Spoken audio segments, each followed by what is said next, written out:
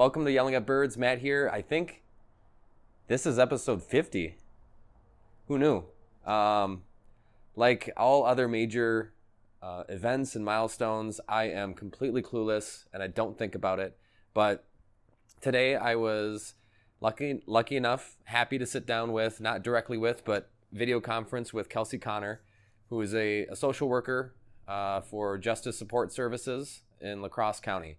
Now, I've known her in the past, but I actually, in my last alcohol offense, she was actually my caseworker. I was one of her clients, and if you ever find yourself in that position, I know that in the experience that I had, she is definitely the type of person that you want to have there.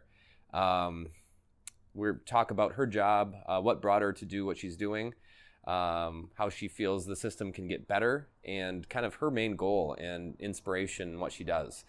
A large part of that is, I think, what we all want as human beings is being, met where you are, being heard, being understood.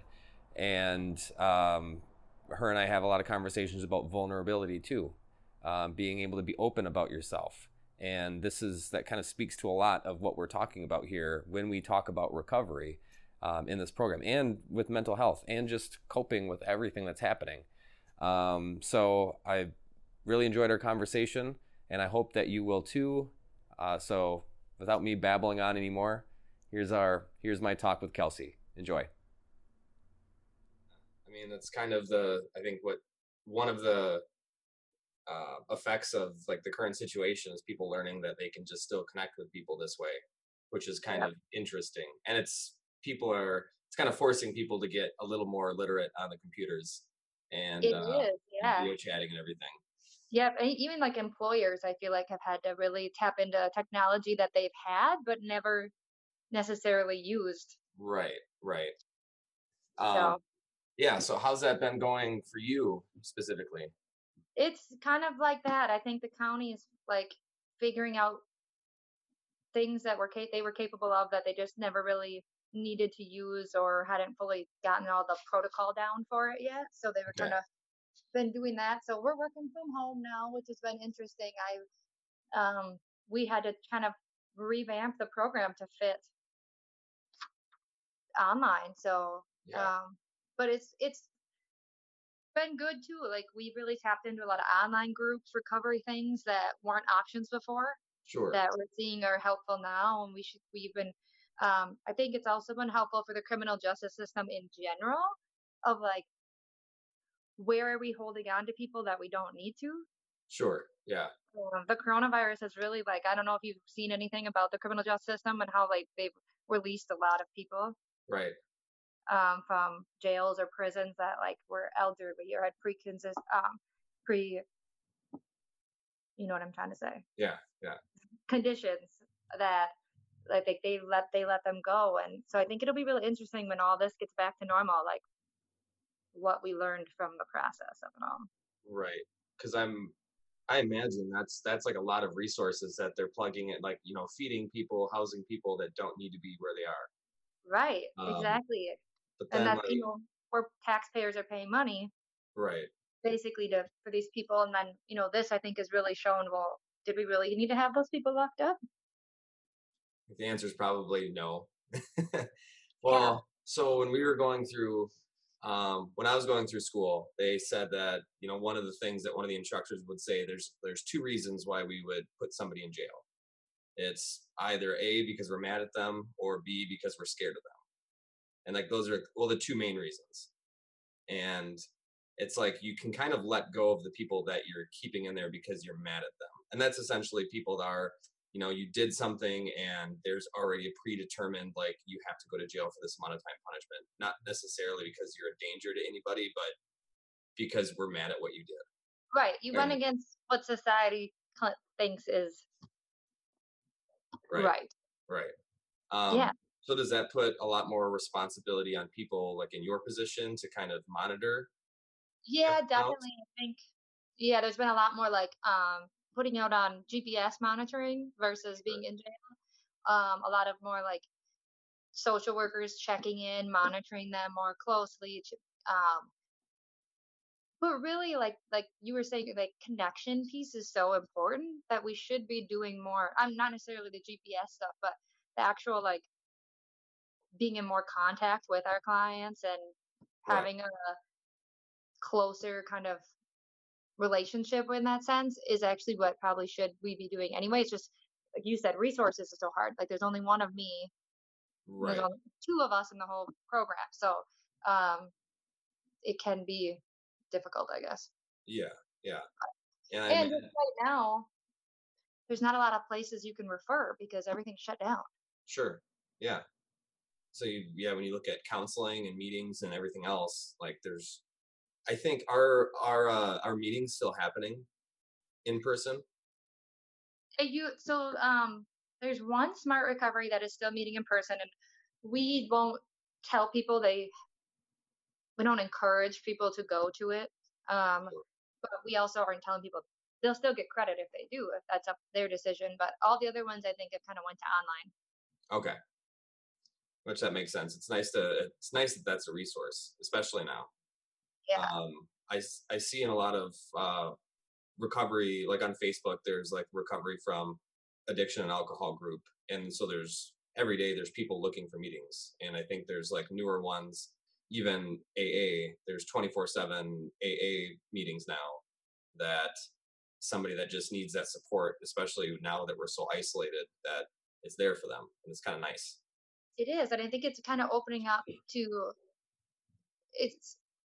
I mean, I think the technology piece is scary and overwhelming, so Right. that can be hard for people to first initiate. But once they get into it and they're doing it, it's kind of nice because they'll know that like this is actually way more accessible than they realized it was before. Right. Right. And they don't have to leave their house. They don't have to. Sometimes that's like the biggest. I know that, like for my personality, sometimes that's like the biggest hurdle is, oh, I'm gonna get dressed and get out and like go in public to somewhere. Like that's a big hurdle to some people. Yeah, And definitely. people that reach out to me, no, go ahead. Oh, okay. So yeah, you get to skip that part. You just Right.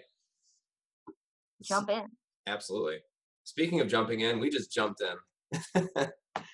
So, Kelsey, thank you very much for being here. Why don't you, I guess, let's just go brief intro. Tell me who you are, what you're all about. Gosh, I'm really bad at uh intros, I Tell me guess. one unique fact about you. Tell me no. um, well, I'm a mom, so that's a unique fact, I guess. Sure.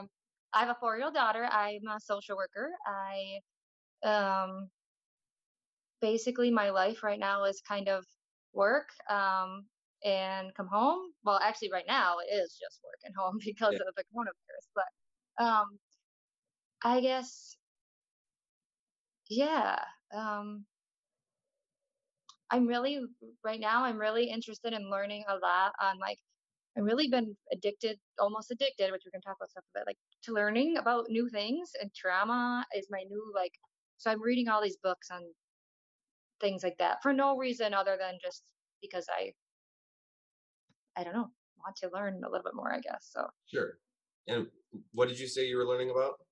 right now I'm reading about like trauma Okay. and how that affects us, all of Sure. us as humans.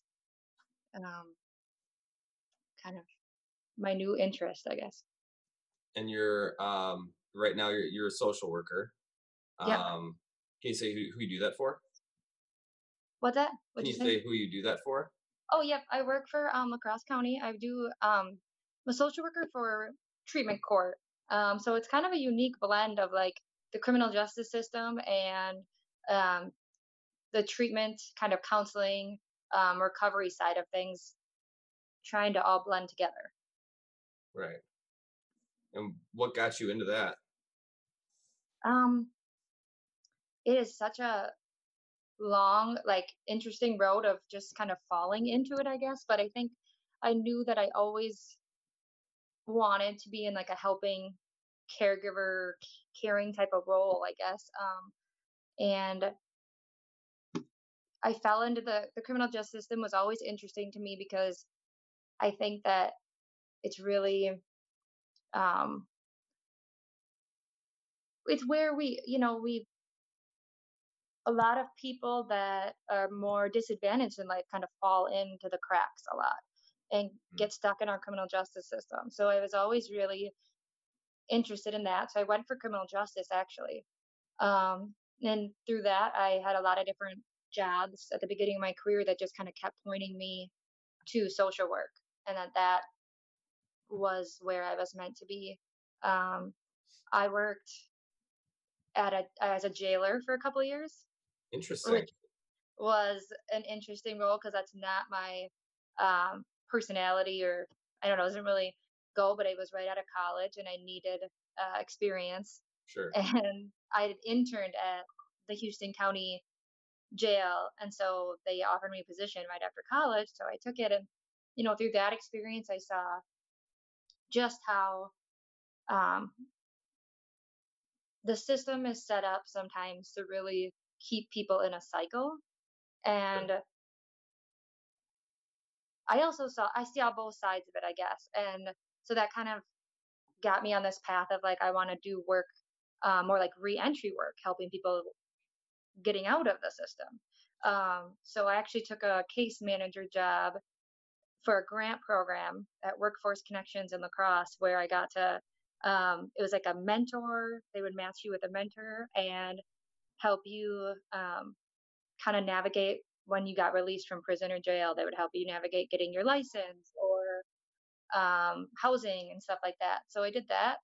And then through that, I got to start going to La Crosse County Jail and teaching a class with this woman who runs a program at WTC, a grant program.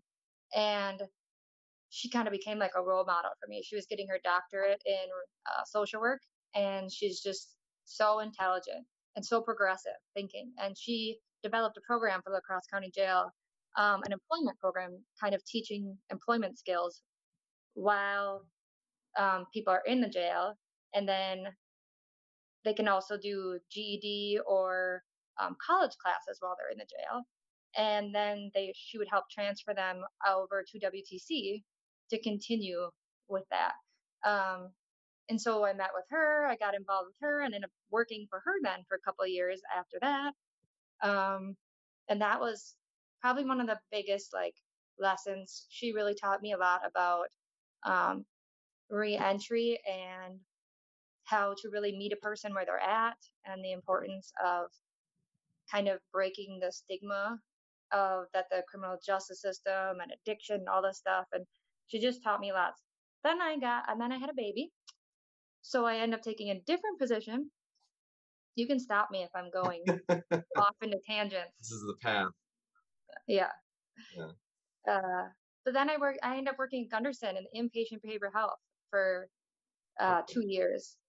And that was really eye opening as well, because I got to see the mental health side of things Okay. and learned a lot there about just different treatment aspects and different therapeutic approaches and um, the real like wellness side of things and the medical side of things. Okay. And then from there, I went to the county. Okay. And how long have you been doing that? It'll be 2 years in October. Okay. I mean, so it sounds like the position that you're in now, working in working where you are now, it seems like a blend of everything that you've done up until this point, which that's pretty Yeah, cool.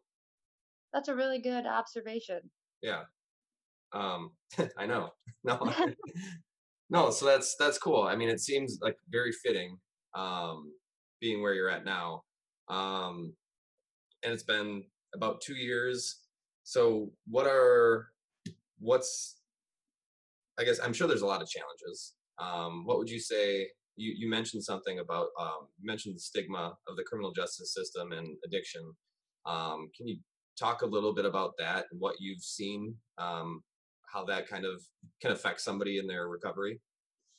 Yeah, I definitely think that's one of the biggest challenges of working, or not even, well, just for being either working with substance use disorders or working with someone who has a substance disorder, is just the the self stigmatization and just societal, because we tend to, for some reason, we think of addiction as like people not having willpower, or just kind of, and the criminal justice system tends to lean towards punishment and the shame aspect of things, which is exactly the opposite of what I've learned with working in the mental health and recovery field, is that we actually, shame is a cycle that fuels addiction. So to kind of heal from that, there has to be a lot of compassion, a lot of self-compassion, and the criminal justice system and society tends to more put a lot of, so for example, if you get your first OWI, let's say, Mm-hmm. you get put in jail, let's say, to sit the weekend for to see the judge on Monday. Right. Can't bail out, depending on how high you blew, or in different counties or different laws on it. Sometimes you can get out right away, but let's say you can't. You would be put in an orange jumpsuit or blue, depending on where you are. But and you, like in the small town I live in, I would see it all the time when I worked at the jail. They'd be put in an orange jumpsuit, brought up to see the judge in shackles in their hands and around their feet. Where we live in a small town, so everyone knows the court reporter could be your friend's mom, or people walking through the courthouse, or just people from town. So the shame is already put on you, just you're immediately Right. in a situation like that, and then it just perpetuates the belief that we already have about ourselves, maybe that we're not worthy, or we're undeserving, or that we're not meeting the standard we have for ourselves, or whatever it is. Right. And it just keeps the cycle going. And so it's a challenge when you have working with the criminal justice system and addiction, trying to heal from shame and heal from all your own self kind of abuse you've given yourself, while you're also having the system put that on you. Right. If that makes any sense. No, absolutely. Plus, then, there's still people that, the smaller towns, there's still people that they'll read the police reports, and then they'll post felony arrests on La Crosse Tribune and pictures of people. So it's kind of all kind of piles on. Yep. Yeah, like the Facebook pages where they just keep sharing and sharing. Right. Which I'm sure at some point it was like, public danger kind of thing, like watch out for this person because, this violent offender was arrested for something. Or if you know any information, please let us know. But now it's just kind of here's all the bad things that happened. It gets clicks, it gets shares, it gets, comments and everything. But I think I've been in orange and blue in my life. But I know, so one feeling it gives me is it instantly makes you feel very small, because you've already fucked up, because you wouldn't be there. That's not a normal thing to do. Being in jail isn't a normal thing for society. So you fucked up, and you're in a system that is pretty stretched for resources, stretched for things that can help you, and you don't feel like anybody really wants to help you in general because of the system that you're in. Because I know, when I've been in jail, it's, obviously the guards, it's not their job to be your friend, and I don't think they want to, because it makes it harder for them to do their job. So you kind of feel more isolated and smaller and directed, and that's just kind of like how it moves along. If you can't afford a lawyer, you have a public defender who has a million cases, and they just kind of churn through people. So you don't really feel, I think in the system, you don't really feel like a person until you get to a caseworker. That might be the first time you feel like a human being. And if your first meeting is with like a PO who has a million people that they have to watch out for, then that feeling of not being a person kind of continues. So I think, I'm just thinking about that now, because I was in that process, and then I think yeah, the first time you feel like cared for at all is if you talk to a caseworker that it's their job to help with your recovery. So I think by the time someone's getting to your desk, probably they've been, I think, dehumanized for a while. Is that something that you notice?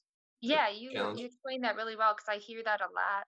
Um, that especially people that have been through the system on multiple occasions, they have a very a distrust for anybody that's involved in the system as an authority figure.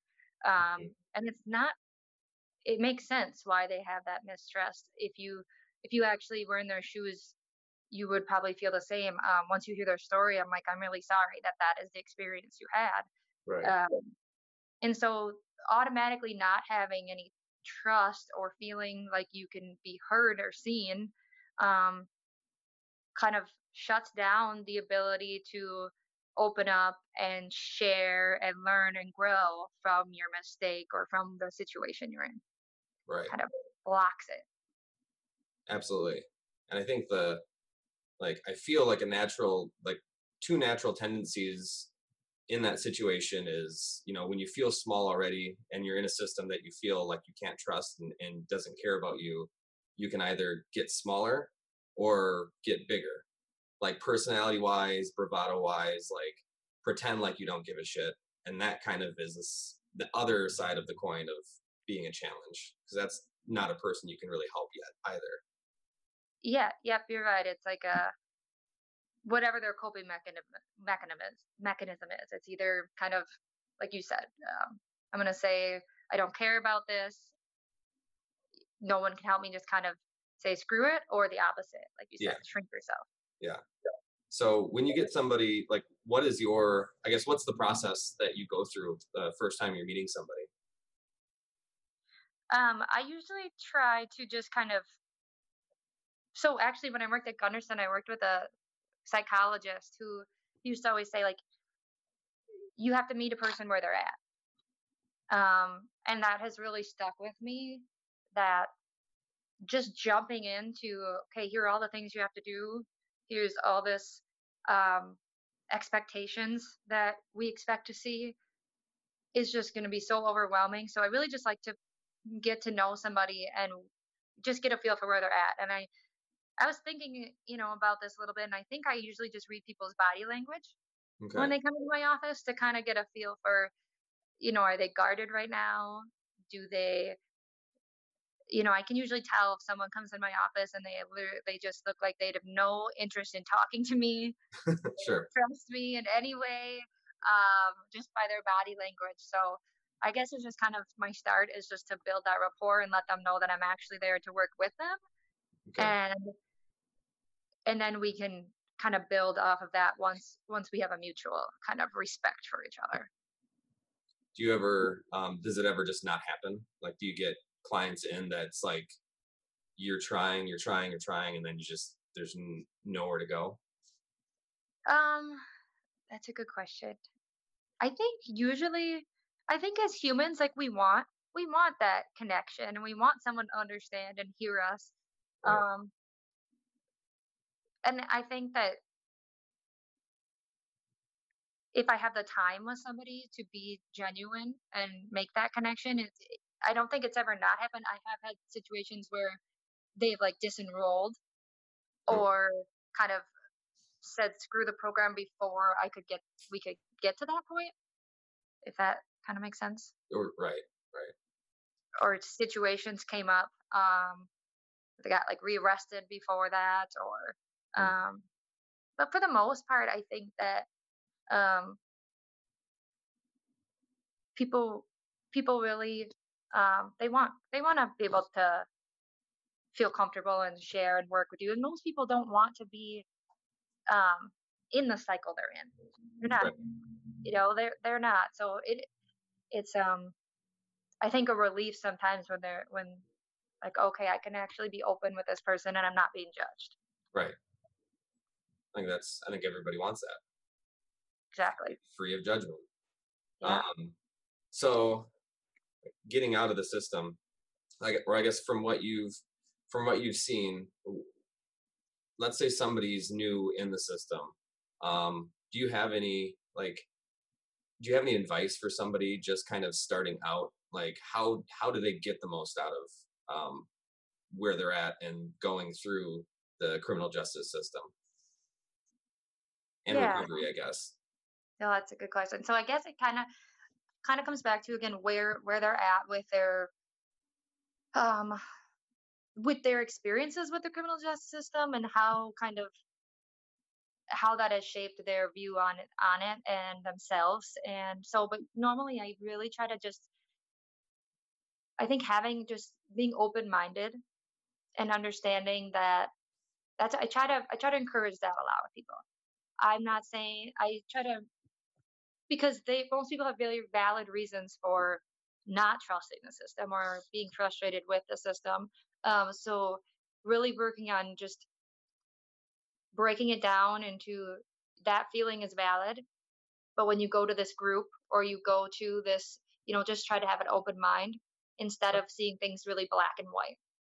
Because the more there's this Brene Brown is a lady I listen to all the time. She's a researcher in social work, and she always says like, the more afraid we are of something, the more black and white we make it. Sure. And so, just encouraging people to just be open minded, be curious about it, um, and then really we'll work together on it. I use that a lot. Like Yeah. this might be frustrating, but we can. I'm not here to just let you navigate it on your own. Like we can work on it together. Right. Right. That sounds like so the more afraid we are of something, the more black and white we make it.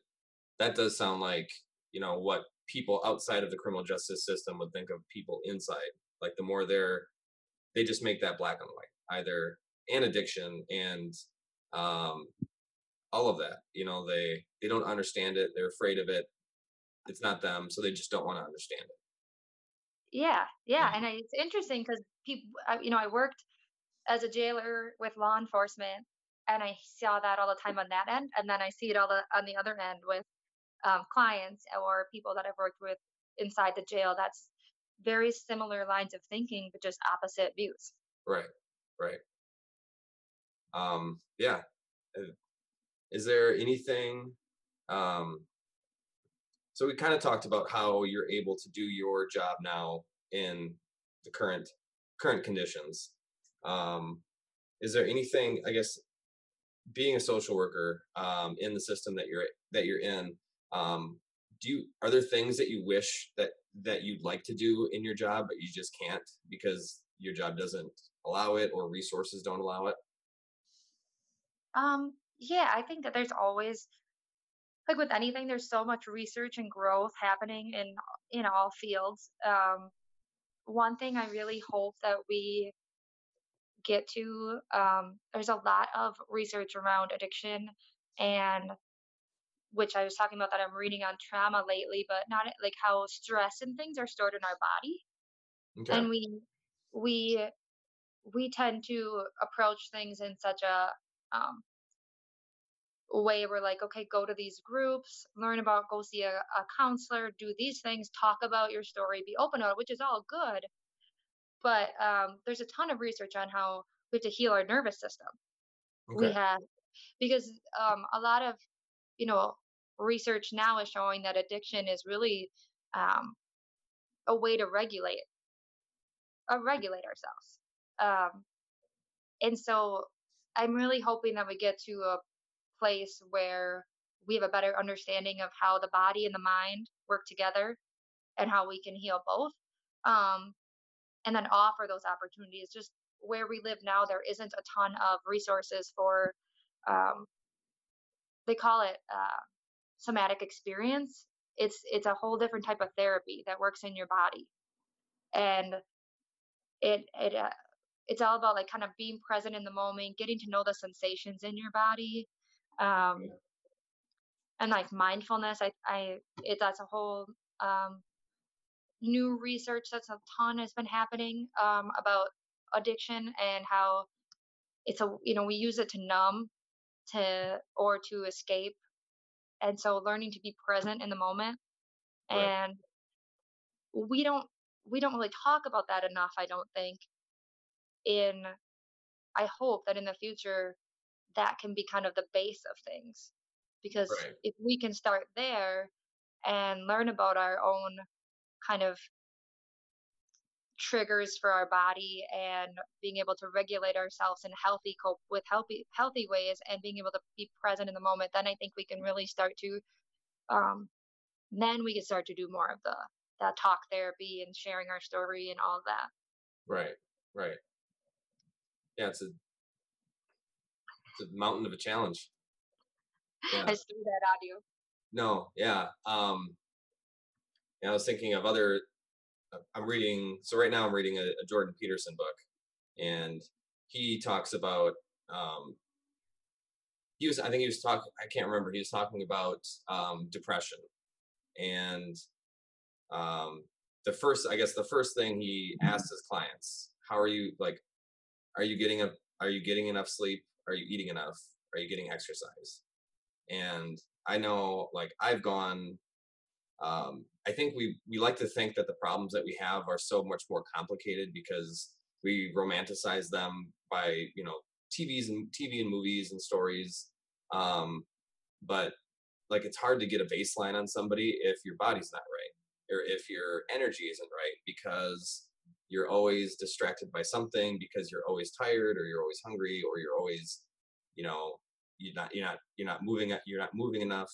So Yep. that's interesting. I think there's a lot of I think that's a very valid thought process. um I'm glad you said moving and like moving and sleeping.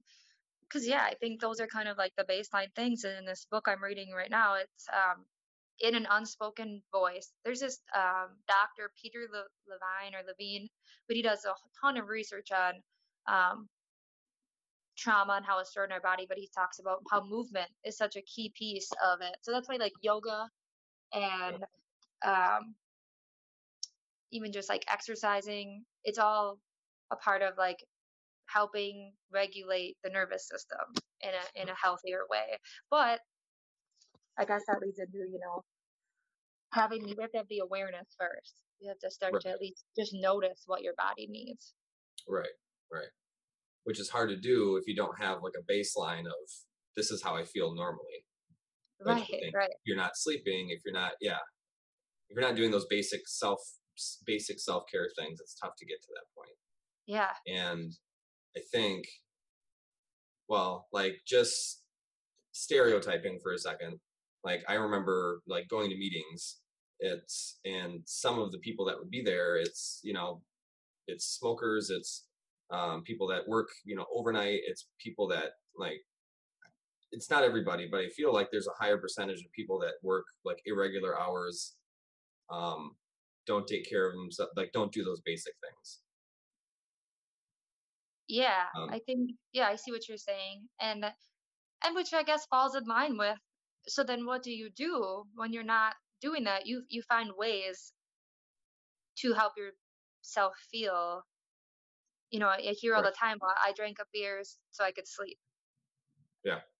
or I had a cigarette because I was stressed. You know, Drank it's a like, energy drink because I was tired. yeah, yeah. Um, yeah. And it's interesting because we always think, and this is kind of goes along with the stigma of addiction, but we always think of like addiction as alcohol or drugs, but it's so much more than that. Like and that's a part of the stigma I think that kind of gets me frustrated sometimes is that um really it's just a part of a kind of the human experience, like Right. because it could be shopping, it can be eating, it can be workaholic. Being a workaholic is a huge one that is just really um, accepted in society. Right. And the alcohol and drugs may be more, I guess, deteriorating to ourselves physically. So, Right. but they're all just ways we have learned. There's a saying they say that it shouldn't be called addiction; it should be called ritualized compulsive ritualized compulsive comfort seeking. Okay. That makes sense. Yeah, that like really stuck out to me because it's just kind of like ways we've got into habits of comforting ourselves. Right. And um, I've kind of always thought that too about it's not just alcohol, drugs. It can be anything. Some some like addict or some ritualized compulsive comfort seeking Yeah. activities are easier to spot because if someone's an alcoholic or a drug addict, it's easier to spot that. And some of the actions that they do are illegal, so they get put in the system.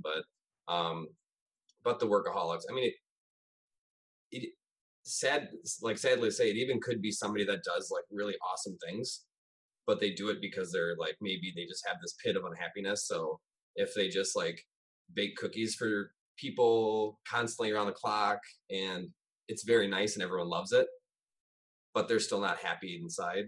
Like I think that's I think about that quite a bit too. And it's Yeah. weird because like who wants to stop that person from doing that because that's the nicest thing ever. But you kind of want people to have self-awareness and be fulfilled and happy. Yeah. That gets Yeah. in the way.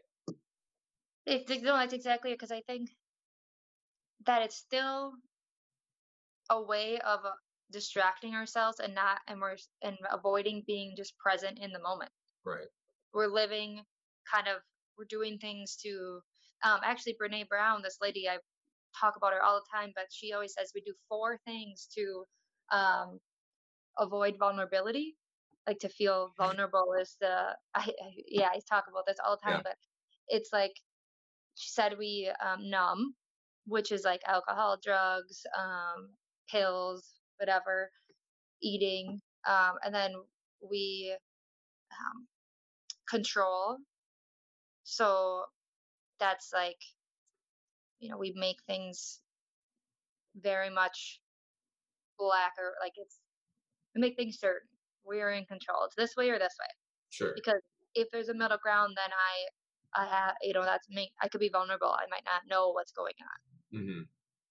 We pretend.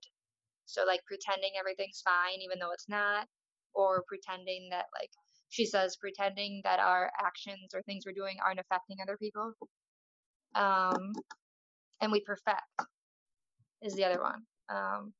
So, and I actually see this a lot with the clients I work with, and just in my own personal life, is with addiction. I see a lot of perfectionism, and I Yeah. like that kind of holding themselves to a very high standard, um, Hmm. and that fear of failure. Yeah. So, I can see all of those. so I think I Yeah. got us way off topic, but or N- off on different no, route. no, that's, I actually wanted to ask you about vulnerability too. But like those four things, um, yeah, go to a meeting and you'll see all four of those things in almost every person. In some, if you know, listen to their stories and allow them to kind of take you down the line of, you know, what brought them there. I mean, I see them all in myself, you know, in certain points of my life, for sure. But yeah, you brought up vulnerability. I know you and I have talked about vulnerability quite a bit, and that's actually how you got me on Brene Brown and her videos, which everyone I recommend. I highly recommend. She's awesome. Um, how important is vulnerability when someone with someone that you're working with and getting them the help that they need and the recovery that they need? Um, well, I think it's kind of the biggest piece of it, Sure. because if to so she describes, vulnerability is kind of like doing something even though you might not know the outcome, or um, you don't have full control over the outcome. And it's interesting because she researched this vulnerability, and it's people that have a little bit more feelings of shame, they tend to hate feeling vulnerable. And people that live more wholehearted lives, is the way she describes it, they embrace vulnerability. They don't love it, but they don't hate it. So Right. learning to be able to be vulnerable is so important. And because if you're going to go to treatment, if you're going to do counseling and open up and really kind of have this acceptance about where you are and get that self-awareness you need to move forward, you have to be able to let yourself feel vulnerable to new things and the unknown of where this new path might take me. Because but that's scary. It's we want to go back into our comfort zone of what we know. And what's even if it's not healthy for us, even if we know that it's not a good path and we don't like the path we're on, the fear of the unknown is terrifying. Right. But it's kind of the biggest piece is stepping out into it. Mm-hmm. Absolutely. I think it's awesome that you got into Brene Brown. Oh, you did it. I push No. that on everybody, but not everybody takes it. Right. No, and what I found, and I think, we've had this discussion, that I've been through treatment a couple of times. I've been through treatment more than once. And in the past, um, I, I've gone through treatment and no one knew I was going through treatment. And for that reason, because I had a lot of shame, and I didn't want people to see me as weak. I didn't want to see people to see the failures that I had. And I certainly didn't want anybody's help. I just wanted it to go away. And this time, like this, year, almost 2 years ago now, it's the first time that I kind of broadcast it to everybody. And I think it's still difficult for me to have, one-on-ones, be super vulnerable with somebody one-on-one, especially somebody I know. But what I found is, it does take a little bit of confidence or a little bit of courage to be vulnerable, but it kind of generates, once you start it, it generates more confidence and it generates more courage. It's just kind of one of those things, you got to do it. And if you're not willing to, I think if you're not willing to admit your imperfections, you're never going to be able to overcome them, or maybe the imperfections don't even have to be overcame. They just have to be seen and understood. Yeah. I think Brene says what makes us vulnerable is what makes us beautiful. Like our imperfections are what Right. make us beautiful. Right. So I'm curious, I know you're asking the questions right now, but I am curious, like, what do you Yeah. think got you to a place where you decided, okay, I'm gonna be open. I'm gonna try to be vulnerable. Like, what do you think opened Uh, that door? I think, well, what it takes, a lot of people to make a significant change is, like, you feel like you don't have a choice. I kind of just didn't give myself a choice. Leading up to before the actions that led me to your desk happened, I think I went through 2 or 3 months where I knew that I needed to change something in my life, but I just wouldn't do it until something had to happen. I think I felt like, I was 33, 30, 30.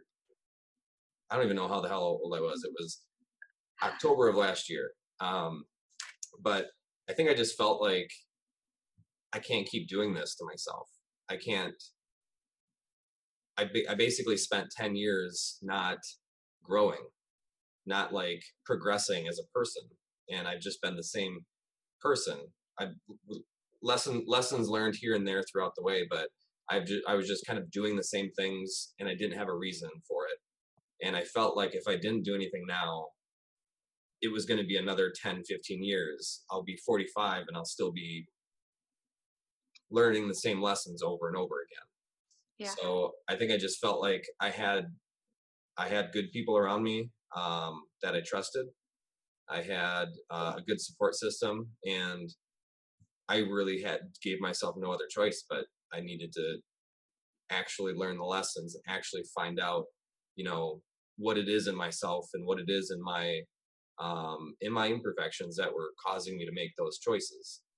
Otherwise, I'm just going to continue doing it. And Yeah. if it's not alcohol, it's going to be something else. And if it's not, yeah, Well, you saying that really points out like the person has to really, they have to have it, want it for themselves, and then be open to going through the hard steps, but also just like having the curiosity about themselves. yeah, I think having curiosity about yourself and just wanting without judging yourself right. is a really huge thing, and it's hard, but it's that self-compassion and knowing that, yeah, yeah. So that's cool that you stepped into it. Yeah, no choice. Yeah, Well, and okay, you're forced into it. right, right. No, I mean, yeah, either way. But yeah, I think that, the last OWI, like, I mean, if that didn't happen, I don't know. I don't know what would have happened. I don't know if I ever would have, because I could see myself progressively getting worse. And there were, comments from friends and things like that. And I know I was just drinking more frequently, and to probably probably intentionally to cause some sort of change, whether it be waking up in the hospital getting pumped, or waking up in jail. Like I think I was just like calling for help for myself, and Yeah. not letting anybody in, because I think if I would have been honest before, then maybe some change would have happened without having to go through this whole process. um, that's another thing about being vulnerable, I think, is being willing to reach out to other people. Hmm. Yeah. Yeah, it's always easier though to, for some reason, we're good at helping other people, Oh yeah. but we feel like it's a weakness to actually reach out for help, which is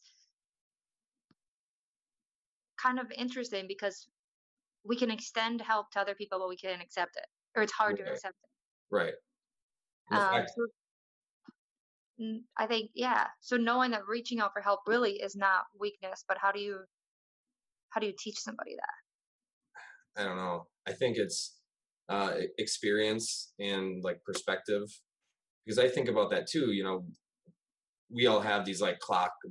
It's hard to avoid like the society clock. Like you're at by age 20, this happens. By age 25, this happens. By age 30, and so like that's another thing too.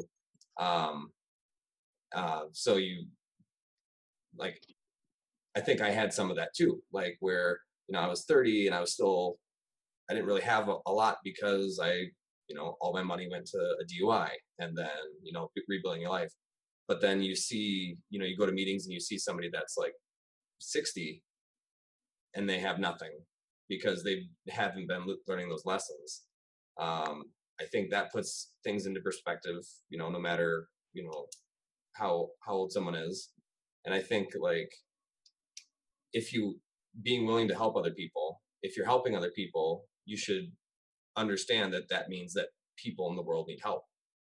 So you're not different if you need help at some point. Yeah. Yep. Like, Yeah. I don't know. But you know what I think, this kind of goes into a bigger thing with society though, is that for some reason we put a lot of shame on people for, and so we make it, I think, just meeting societal standards, like you were saying, like do this by the age of 30 and do that by the age of 30, that um we kind of feel like we have to meet all these marks and then beat ourselves up when we don't, and then that shame comes into play, which all plays into not wanting to reach out, because then I might be vulnerable and I might feel, that I am weak or something, Right. because that is what I should be here where society says I am should be. Right. And I think a lot of people that get put into the system at some point, like, you're automatically going to miss whatever mark you thought you were going to hit at that whatever age you got put in. Especially if it's, if you are paying a fine, if you're paying monitoring, if you're paying everything, like, you know, um, you're automatically putting yourself behind. And it just kind of feeds itself. You have the shame of going in, then you have the shame of missing a mark, and then you have the shame of needing help. And then you have the shame of, yeah, of just being in that situation. Yeah. That's a lot for a human being to overcome, I think. Yeah, and that's the thing's interesting is actually anybody kind of going through the cycle of substance use is actually super resilient, Yeah, and it takes so much courage and so much strength. And I wish that people could understand, especially people that are going through it currently, how much actual courage and like how much respect I have for them because it takes a really strong person to do that. right. But it's so I don't know misconceived in society, I guess. Right. And they might not feel very strong because they feel like I don't have a choice and I'm just doing this. But no, like you could just not, like, at any point they could just give up. But the people that keep showing up every day and Yeah. going to their tests and making their meetings and doing their stuff, like that's does take a lot of strength, a lot of courage. Hmm. Yeah.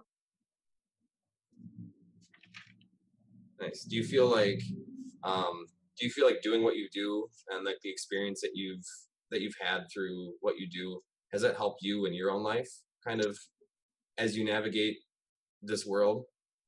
Yeah, definitely. I think that most people that are in the social work field or in the social service field in general, like there's a reason they're in that field, um, from their own story or their own whatever it is. But I've learned so much about myself, and I almost kind of wonder like where would I be if I hadn't gone into this field? If I Sure. didn't have this stuff, I wonder that a lot. Especially I specifically remember when I worked at Gunderson in the behavioral health, learning about anxiety and realizing like, wow, like social anxiety is a huge thing in my family. And I Sure. never recognized it for that until I was, in the field and started learning about it. Right. And just all kinds of things like that, I think addiction of some sort, or just like, because we said it's a human experience. I think it's a part of most people's families Right. or just people's lives in general. Um, but learning so much and realizing that it is so human to be dealing with this stuff really helped me kind of come to an awareness myself and maybe starting to want to learn about my own habits and my own um, I guess coping mechanisms and really becoming a lot more self-aware. Yeah. And so I feel like I'm always learning. I'm learning through people I work with. I hear their stories and like they're inspirational in some way, or I learn um, just something kind of clicks in my head of like, oh, that makes sense. Hmm. Or if I go to different groups or reading different articles or just, yeah, it's definitely opened up a lot of things for me. And tend to do this thing where I will talk about these things I learned. And I feel like I have had to really bring that in and be like, okay, not everybody wants to learn or talk about this stuff all the Sure. time. But I appreciate that, definitely. So is there, before we take off, I mean, is there anything else that you want people to know about what it is you do, how people can be, maybe more understanding or helpful to the clients that you see, in general? yeah, there's probably a lot, but I guess I guess I think it's really important that we just all start remembering that we are all human and that the the human experience is we're doing the best we kind of can with our level of awareness, Sure. and the experiences we have shaped us differently. So kind of the more empathy we can have for one another, the more healing can happen. And shaming one another or um, kind of having this punishment point of view is the opposite of what will actually help society.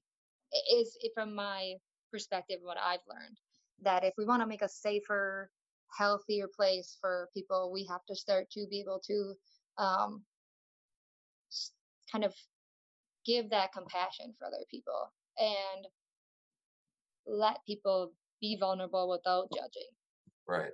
and start having conversations like this. I think this is important too. Just being able to have conversations Absolutely.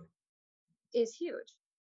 The more people like you that can tell their story and open up and kind of be vulnerable with stuff like this, the more other people start to see that it's something that, um, it's common. It's a Hmm. common thing. It's just Right. not talked about enough. Right. Or so the more we can just talk about it and be open about it and know that it's actually just a part of the human experience, and we can all start to stop shaming ourselves a little bit. Absolutely.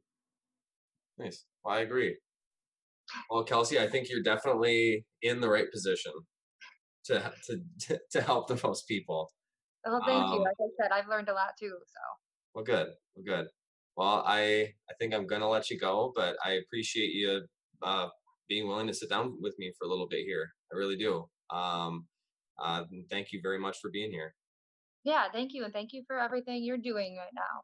It's it's gonna help a lot of people. I hope so. All right. Well, we'll talk soon. All right, talk to you later. All right.